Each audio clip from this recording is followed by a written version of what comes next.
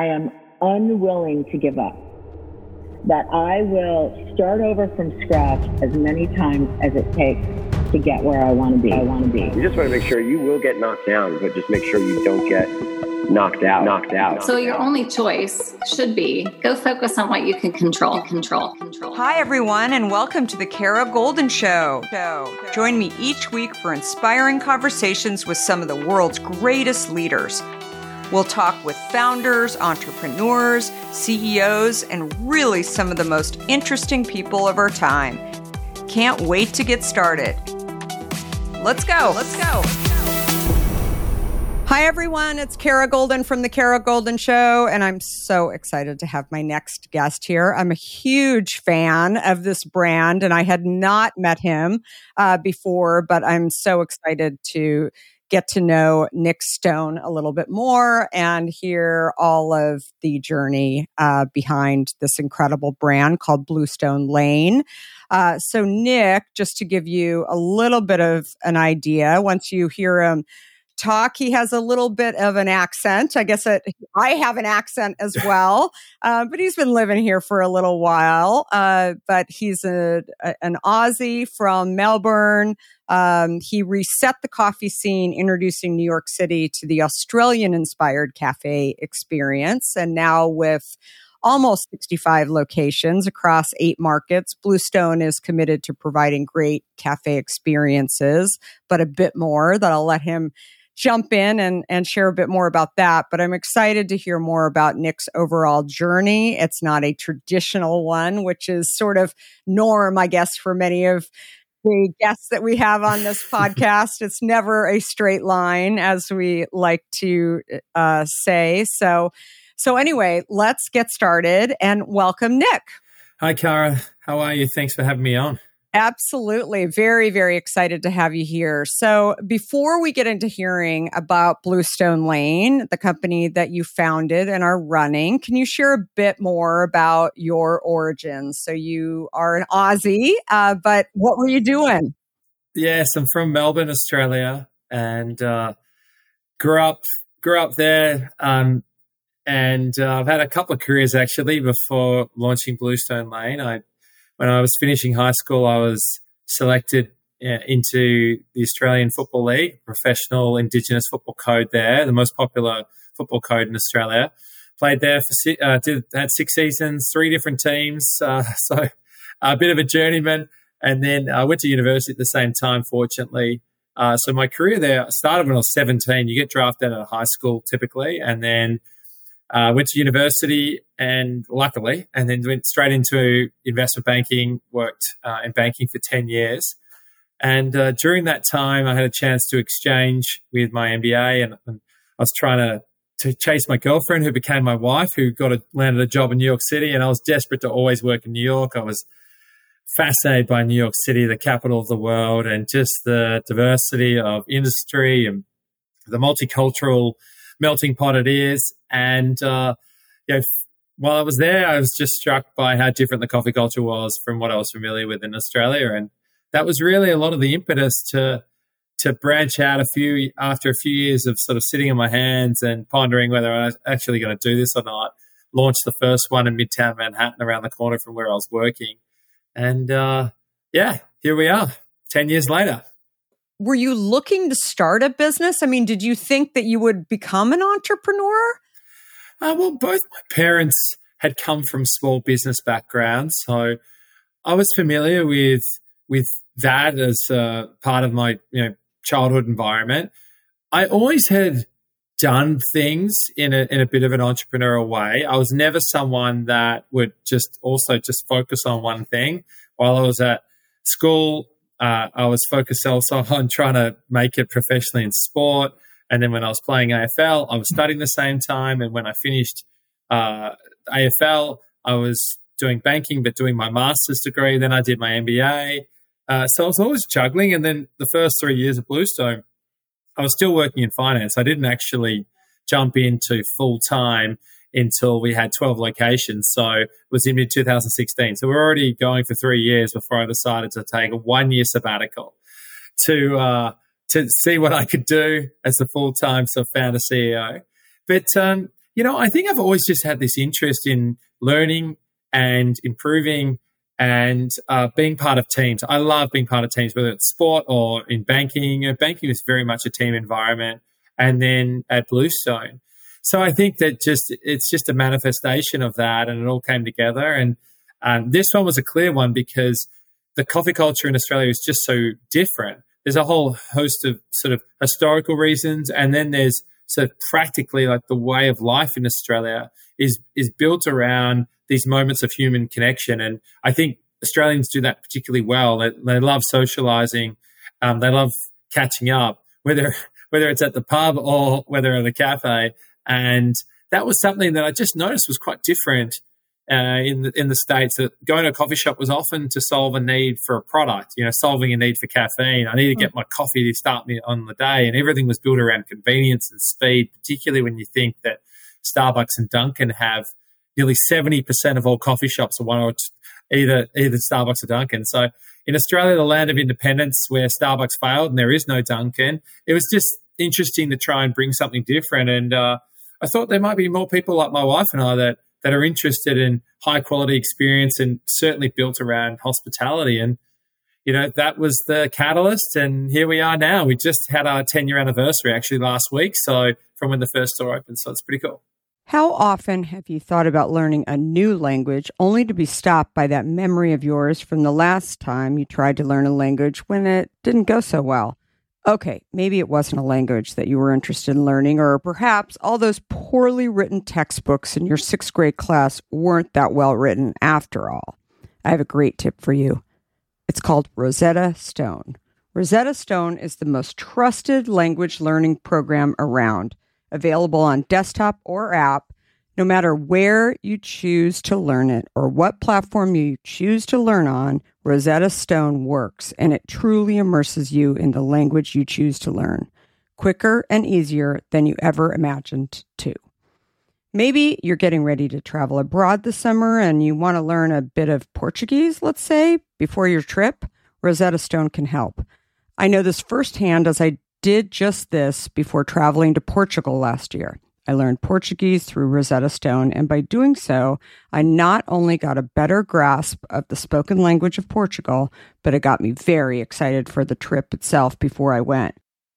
They even have a true accent feature that gives you feedback on your pronunciation as you are learning too.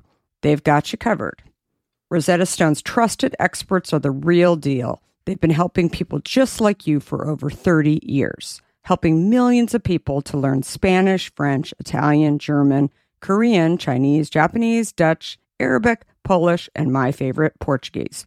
The lessons are 5 to 10 minutes long and include practical exercises so that you can pick up the language naturally, first with words, then phrases, then sentences.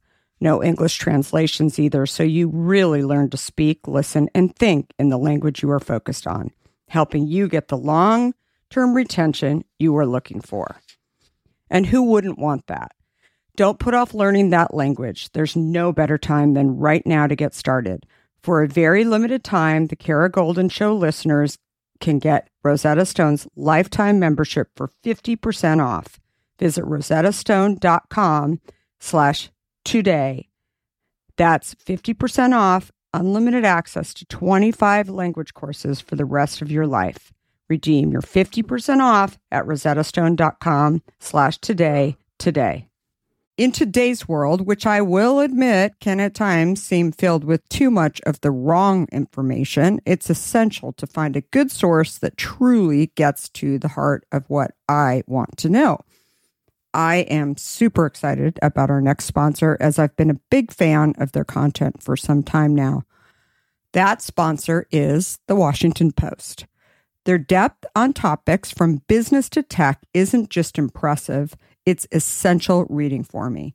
Whether I'm catching up on the latest tech trends or understanding how the day's news truly impacts my family, The Washington Post is my trusted source. Let's talk specifics. Their business and tech coverage, absolutely top-notch. Just imagine having the most insightful articles at your fingertips, including the unparalleled AI reporting from Drew Harwell, or the pulse on tech and online culture from Taylor Lorenz. And the best part? You can listen to articles just like you listen to this podcast, making it perfect for your busy lifestyle. I was just reading an article from one of my favorite Washington Post writers, Frances Stead Sellers. She covers entrepreneurs like myself, but also covers other interesting topics, including health, as well as some very interesting books. I also love getting their For You newsletter, which is their roundup of stories tailored just for my interests, right in my inbox every evening. The Washington Post app is super well done, I think. It makes it incredibly easy to stay up to date and follow my favorite journalists on the go. And if you ever thought that the Washington Post is just about politics, think again. They cover everything under the sun, from climate and culture to crosswords and cooking, providing a world of surprising stories and vital insights. Okay, enough of the love fest that I have for the Washington Post. Here's the deal. Being a listener of the Kara Golden Show has its benefits, and this one is too good to miss. Now is the time to sign up for the Washington Post. Go to washingtonpost.com/Kara Golden to subscribe for just 50 cents per week for your first year. That's 80% off their typical offer. So this is truly a steal. Once again, that's washingtonpost.com/Kara Golden to subscribe for just 50 cents per week for your first year. So when you talked about how the culture is so different in cafes in Australia versus the US, and obviously the brands that you mentioned we're all familiar with those. How would you describe Bluestone Lane to somebody who has never visited one? And what do you hope as the founder and CEO that they're going to feel in that environment that maybe they're not going to be able to have experienced before? That's a great question. But ultimately for us, the North Star is for our customer to regard themselves as a local, that they feel like a local, that they are part of our community. And I think that executing product, whether it is on the beverage side with our coffee, which is award-winning, we were the most awarded last year in the biggest US roasting competition. We won 7 awards in the Golden Bean Award, or whether it's our food, which has really been a big part of this whole avocado toast movement. When we launched it 10 years ago, avocado toast now is ubiquitous, but 10 years ago, we were a bit of a trailblazer with this thing. And, I think that, but ultimately, what makes me feel intrinsically so rewarded is when someone says that Bluestone just makes them feel good. It's a feeling. It's a way in which they walk in and we know them. We acknowledge them. We recognize them. We know their name, face, and order. And that really comes from such a place of authenticity, because in Melbourne or in Australia, we were a tea-based drinking culture, heavily influenced by the British sort of colonial sort of way of life. And when we had mass migration pre and post World War II, particularly from Italians and Greeks, they brought their espresso coffee machine. So we have never had this drip coffee culture, sitting on a big cup of joe. We've always been espresso. So we started drinking espresso coffee in the 40s and 50s, where really espresso coffee only was commercialized in the US in the late 80s, 90s through Starbucks. Starbucks were the catalyst of that. So for us, I love nothing more when our locals tell us that they just feel good, that someone brings a smile to their day, that they walk in and they feel better walking out. And in Australia, where everyone has great espresso coffee, the only way to sustainably compete is to have those local-based relationships, not to be a homogenous transactional customer, to be personalized, to be recognized, where you're part of our community and, we invest. We're hospitality-led ultimately, and that's what I really think we need to be. And that's where I think that sustainably where we'll win and where we can be a big part of solving such a huge issue that Western societies are facing around loneliness and isolation and depression, which seems to be accelerating at levels that the world's never known. And obviously a lot of that is to do with this obsession with having digital connectivity, disintermediating human connection. So that's a big thing for us. And so what type of ways do you, beyond being open and having avocado toast and all these things that are yummy and wonderful, how do you create that connection when people are coming in? Well, I think there's a couple of key things in hospitality, and this was my first hospitality experience. So my first rodeo. I'd never worked in the industry, so very much is shaped by a customer centricity. I look at it through the lens of a customer, and then I overlay it with my experience in being part of high performance teams and also working in corporate finance for 10 years. The true way hospitality businesses compete and differentiate their intellectual property ultimately is their culture. It is not a recipe. Anyone can eventually learn how to make great coffee or make a great dish. It's linear.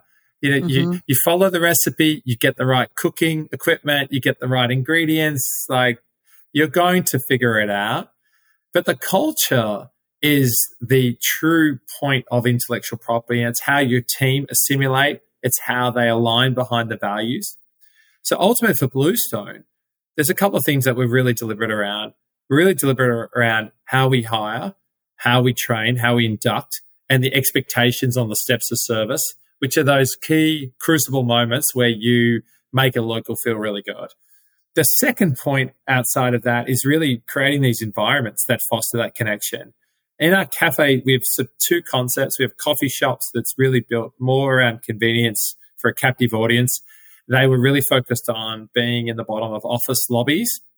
Now, that business has been rather disrupted through the outcomes of COVID. But the cafe side of the business is more focused on residential areas. 90% of the dining transactions in that side of the business are 2 or more people.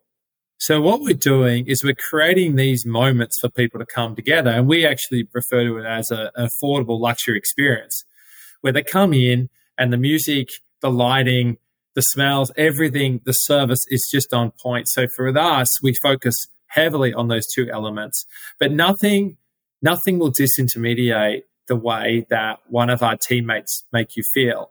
You will always remember great service. You might not always remember a great coffee. And in fact, you'll forgive a bad coffee when the service is really memorable. And for us, that again comes from that point of, in Australia, coffee and great quality espresso coffee is a ticket to play. Mm-hmm. It's not a winning strategy. Really, it's about fostering those local relationships, which is led through the execution of the service piece that matters the most. How much has your business changed in terms of your overall offering? You obviously hadn't been in this industry before. So, as you said, it's your first, I think you said your first rodeo. So in this business, in hospitality, how has it changed? And I'll put part 2 of this question. I always hear from entrepreneurs at what point can they walk away from their business, right? And not manage it anymore. And it sounds, just as you were speaking a few minutes ago, it sounds like you think about this stuff a lot. You think about community, you think about how people are engaging in your stores, you think about the music, all the little details. It's all really important. And so I'm so curious how it's changed since the beginning versus to now. Well, it's essential if you want to scale. If you want to scale a proposition, you have to have all of those intangible elements in a playbook. Because how do you scale culture unless you have your values so clearly defined, who we are, what we want to be, who our core customer is, what our value proposition is. So we also need to continually focus on improvement, because the way that we position our business as a premium brand, we're trying to achieve this concept of boutique at scale. Mm-hmm. So we need to spend an enormous amount of time assessing and self-reflecting on how we're doing, how we're executing. Are we delivering into that premium proposition, into that value prop? So, how much has changed from when we started 10 years ago? Just enormously. I think at the start, it's really about proof of concept and getting those early adopters in there. And we are very much focused just on one geography and one city, and in fact, one borough within the city, Manhattan. So for us, we started off with 2 coffee shops, one in Midtown Manhattan, around the corner from where I worked. I was in 270 Park Avenue. We put this location a couple of blocks up on 3rd.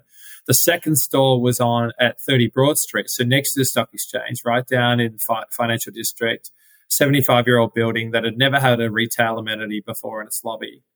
And then about a year, on the 12-month anniversary of the first location, we opened our first cafe, that broader proposition in West Village on the corner of Greenwich Avenue and Perry Street, which was 1 block south of where my wife and I were living.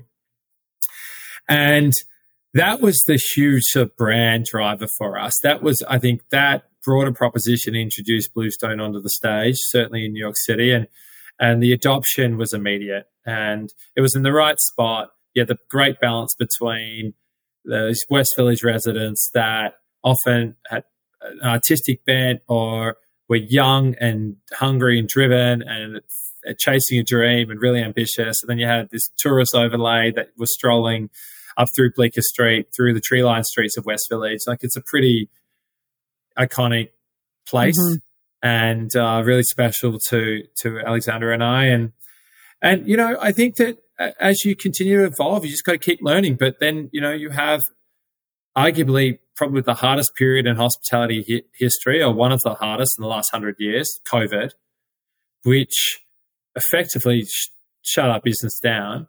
We faced an existential crisis where we had to make decisions at such a timely manner. We didn't have a month to sort this out. We didn't have 3 weeks. You had about a week to work out what we're going to do, to protect our team, to comply with law, to be safe, but for the business to survive. And those lessons, and then coming out of COVID, considering, we're really sort of only like 15 months out of COVID finished, because Omicron only finished March last year. It's crazy when you think about that.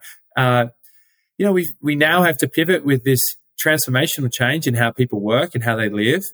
And, you couldn't have told me 3 years ago that the vast majority of businesses would now allow you to work at least 2 days a week at home. I just would have said, there's no way. It's too extreme. It'll take us 2 decades to get there. And now, we're dealing with that. And then obviously when you sign long-term leases, you have a ton of flexibility. When you spend a lot of money on building out stores, it's just not easy to jump from, being in the bottom of that office building to suddenly, I want to be in that suburb because that's where people are spending their time. It's an evolution, and you need to be patient, and you need to be still conscious of the capital investment. And, so all of these things have been extraordinary in trying to navigate and learn, but they've been wonderful. And I think that one of the big advantages we've have is the fact that I didn't come from the industry. So I would look at things with a completely objective lens. I didn't have this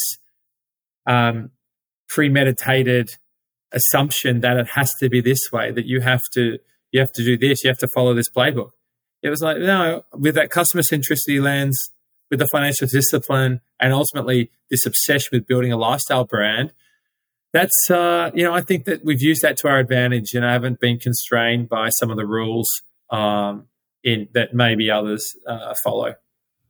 Yeah, I think that's right. I think so often, especially when it's your first entrepreneurial venture, I bet you wanted to talk to people who had worked at Starbucks, or, and they could wave their magic wand and solve all of your problems for you. And the reality is that there aren't very many people who can actually do that for you.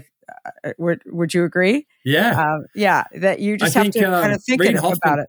Yeah. Well, Reid Hoffman says this amazing thing that I remember reading it in a listing in a podcast or reading a magazine. He said, no one owns a good idea. Execution's everything. Yeah. And I feel that with Bluestone, like a lot of people have had this idea of premium coffee and great food and delivered in a really sort of sincere, service-led way, like makes practical sense, linear, and you put the building blocks together and you can open. but execution is everything, like really. And like so many ideas are actually, frankly, not like particularly innovative. They're just a riff off something else. It's just this constant evolution. There's very few technologies that are really like game changing. It's just like everyone iterating off someone else. And, but the execution is the difference. That's how it gets done. And execution's so hard. Yeah. And that's where the tenacity and the discipline and the resilience comes through. Early on, there's a bit of euphoria. There's also very limited downside to a degree. It's sort of like you don't have high expectations. You're sort of just pushing and learning. And there's a lot of people that are just giving you pats on the back and saying, that's great. But I think when you start employing a lot of people and you have real customers, you've got to deliver into that. That's when the execution really matters. And that's where you see who is actually a leader, like who actually has the business acumen to get through this, who can have the humility to say, I don't know this, or I'm learning about this and I need someone to help me here. And to also have that gut instinct to know that when they pull people in, that they can provide service, but maybe they're not going to be here for longer than a year or 2 years, and that you just need to understand that the company life cycle is constantly changing and there's going to be some hard decisions, and those things often at time are uncomfortable and they're not great, but you need to make it, and this is part of your fiduciary duty to keep the company going, keep it delivering, and give it the best chance to reach its potential for the betterment of the whole. And nothing beats execution, and that's my biggest thing. I always sort of look at. I always get, you're probably similar, Kari. Like I get asked a lot to either invest alongside, entrepreneurs, or to be on an advisory board, or just to catch up with me and have a coffee. And I think the biggest thing I'm looking for is like people who have shown over time that they can, whether it's starting a business or whether it's just like doing something that takes a lot of effort, like learning an instrument or running a marathon, or, that they really wanted to save this amount of money when they were a kid because they wanted to travel around the world. Like those little signals matter a lot to me. And I think there's some really common traits there from what I've, seen over in my professional career thus far. Yeah. It's funny that you say that. I frequently, not always, but frequently look at athletes. I wasn't a professional athlete, but was a gymnast through high school. And, I still joke to this day that my mom would be waiting out in the car to pick me up. And I never left the gym after a perceived failure by me. Right? Like I would sit there and do round off back handsprings or whatever I was doing and get it right. And sometimes she would sit there for hours, and I was so determined, right, that I could not leave. And I think there's this resilience, this mental state where you have to get it right. Right. And I think that is the key thing that I see in entrepreneurs that I look for, to your point, when I'm meeting them is just absolutely key. And sometimes you get to learn that when you're growing up an athlete, and sometimes you don't. But there's something else about it that Matt Higgins, I think, is another great example. Somebody who's one of your investors, who is, somebody who's just really shown the scrappiness, but showing their ability to get back up again is super key. Yeah.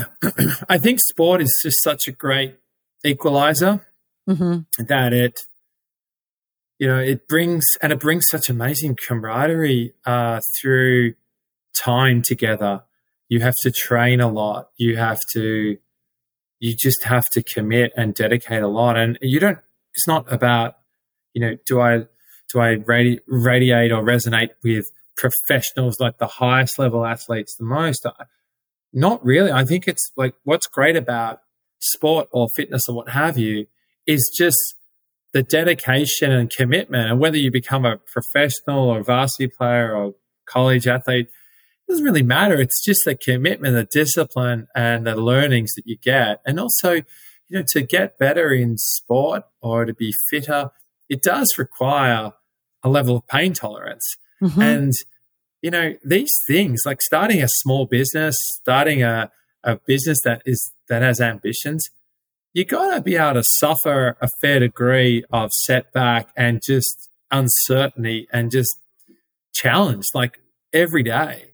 Mm-hmm. It's just not that wake up and you've got a unicorn. And it's just like you think you read in the magazines or listen to podcasts, and it's like, I'm just going to do it. And, suddenly it's going to be worth 100 million or 10 million or a billion. It's just not what happens, and for the vast majority of people, I'm sure there's always a couple of lucky ones out there. But, I think that's what's great. Like I was a good Australian rules footballer, and I was a good athlete on a couple of other sports. But, was I the best and was I Olympic level? No. But being a professional or just trying to achieve a certain level taught me an enormous amount myself, and the discipline and the time management and the sacrifices you had to make. When people finish high school in Australia, people are going to schoolies, which is the end of year break, and because you can pretty much do anything you want once you turn 18. Everyone finishes schools and goes partying and has a great time. I was drafted before I even finished my final year exams.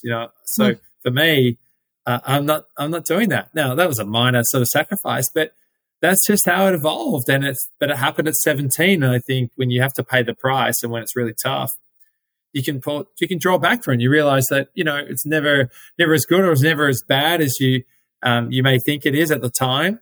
And, you might regard it as an enormous sacrifice, but those things do add up. And hopefully if you're making the right choices and you're investing your time thoughtfully with the right team, you can achieve a lot. And Bluestone is a function of that, again, as a pure outsider to this industry and, in a foreign country with a different sort of type of coffee culture, we've been able to, pave our own way and to handle things like COVID, which were just extraordinarily complicated and challenging if you were in retail or hospitality.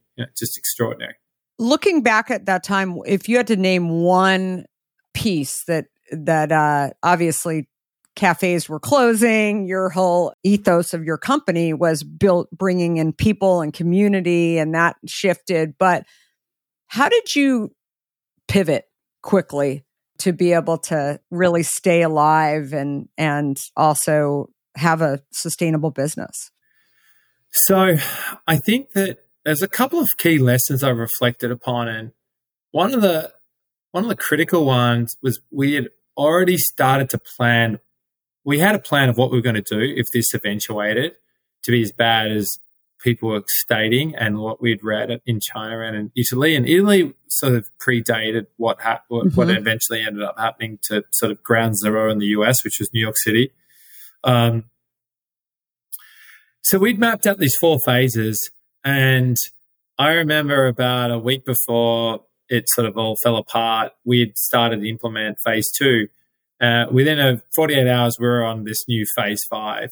And I think what saved us is we were really, really decisive, and we made big decisions that had big consequences out of the gate. We weren't going to iterate. And I think I had an enormous amount of like guidance and support from a couple of members of the board that were like, Nick, you should go really hard here. You should get in front of this because this doesn't look good. And like, no one really knows what's going to happen. And so for us, it was really about trying to manage the fixed cost base, and it was about managing the team. And there was enormous repercussions from it effectively terminating 85% of your team on 2 Zoom calls. It's awful. Wow. It's absolutely awful. But what we did is I had a duty to save the company because that gives me the best chance to rehire them again. Mm-hmm. And for us, like that's what I made, like big decisions that had big impact that could help the company dramatically. And I had sort of key priorities. It was to save the company and try and support our team as much as possible. So by making this decision now, I was able to pay severance And then I was able to move everyone on to this enhanced unemployment benefit, which we didn't know was happening when we made this decision. But it meant that like the vast majority of our team sort of bridged into something. So economically, they were sort of pretty much indifferent. So that worked out really well, but it gave us the chance to save the company, keep a few stores open that gave our community a sense of hope, that they could leave their apartment and get a coffee through a window, that we could fuel healthcare heroes and first responders, which were honestly working harder than they probably ever worked in their entire life. And, we could preserve some jobs, 15% of the team, 20% of the team. So that was what we made. And it was really the right call. Like that's probably the best period I've ever been as CEO. I think that those sort of 2 years sort of navigating and then surviving, we didn't take on any capital. So we didn't have an emergency capital raise that was really dilutive. And at that point in time, it would have been extremely hard to raise capital because no one knew where the floor was. So it just worked. But I think taking a more passive response meant you could have get stuck in the middle, and for us, I just had to save the company, had to sort of save the cash flow to at least bridge us for 12, 18 months. And I just thought if it's as bad as this, there's just no way that we're going to be left out to dry for 18 months. Like there's going to be a level of government assistance or support or, there's got to be something. Like it's just it'd be too devastating for the world economy.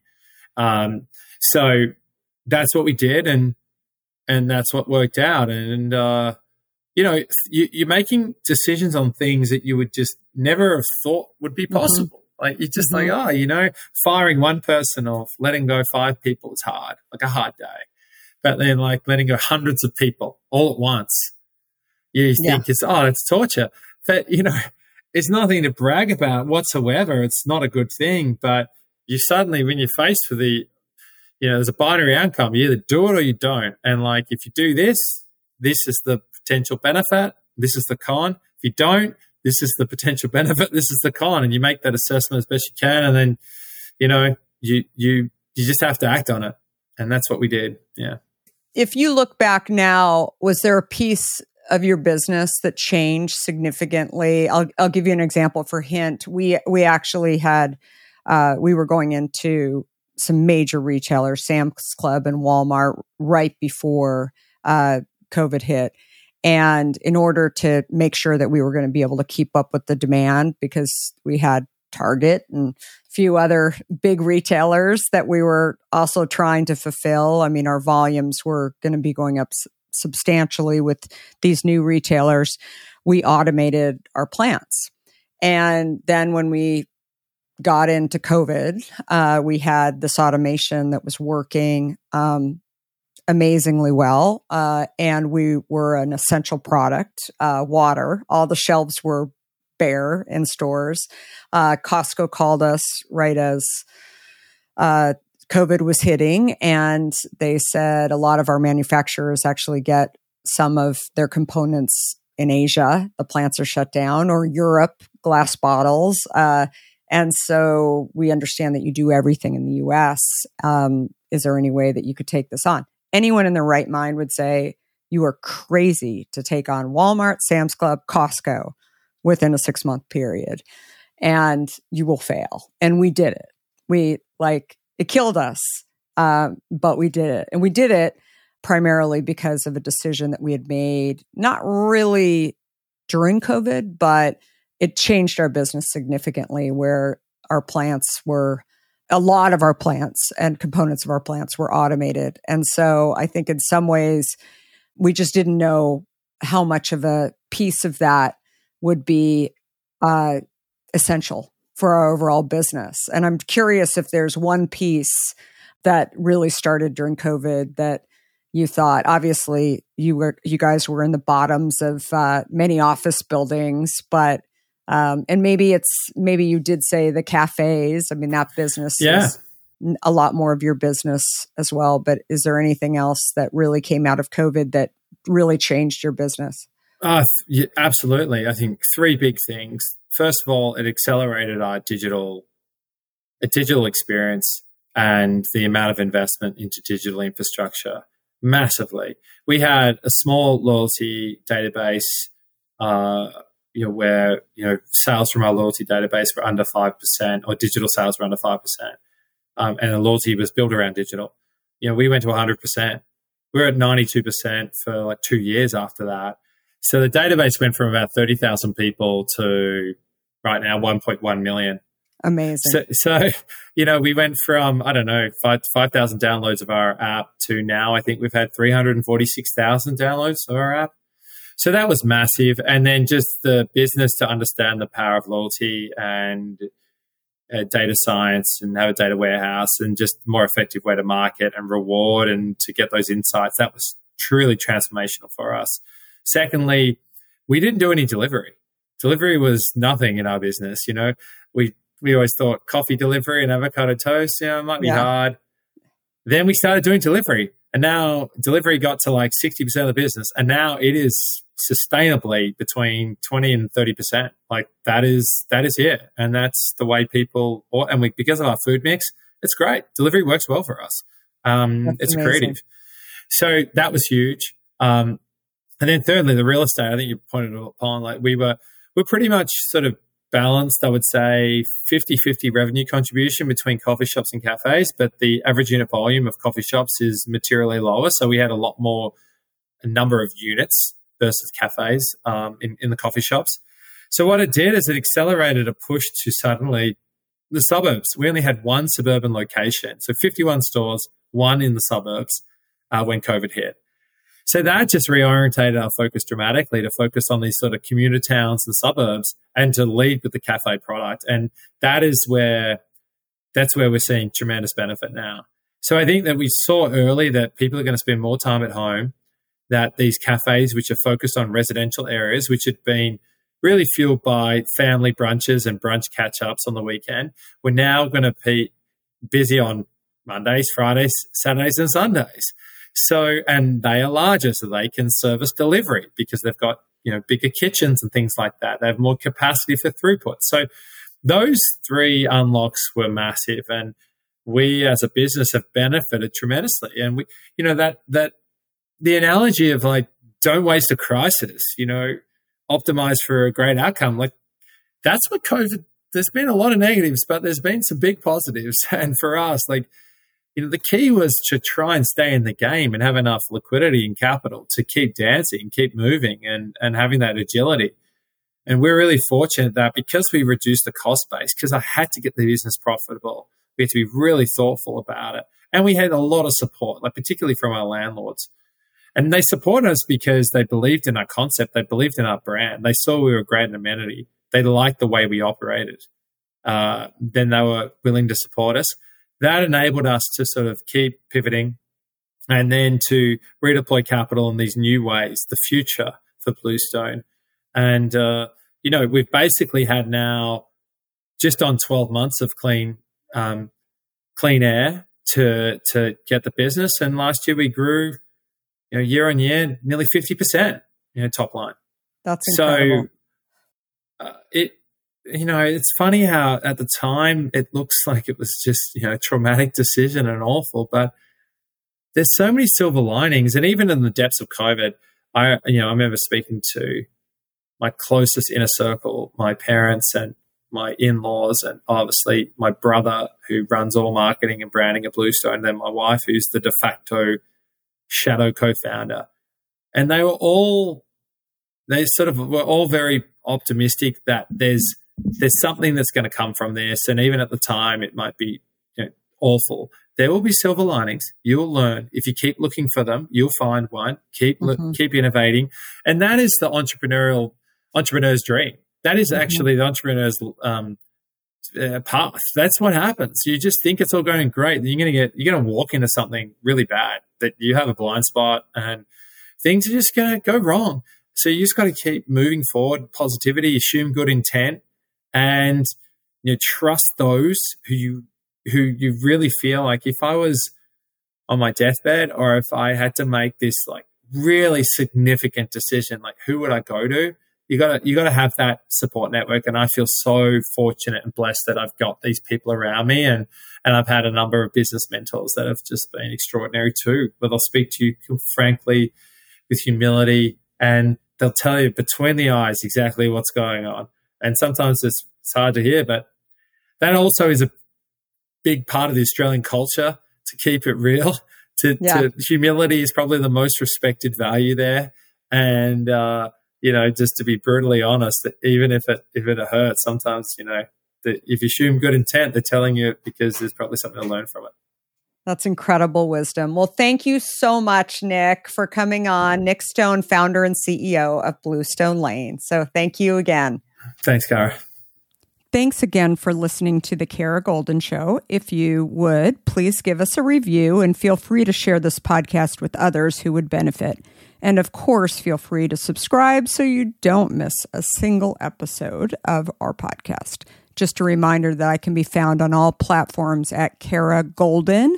And if you want to hear more about my journey, I hope you will have a listen or pick up a copy of my book, Undaunted, which I share my journey, including founding and building Hint.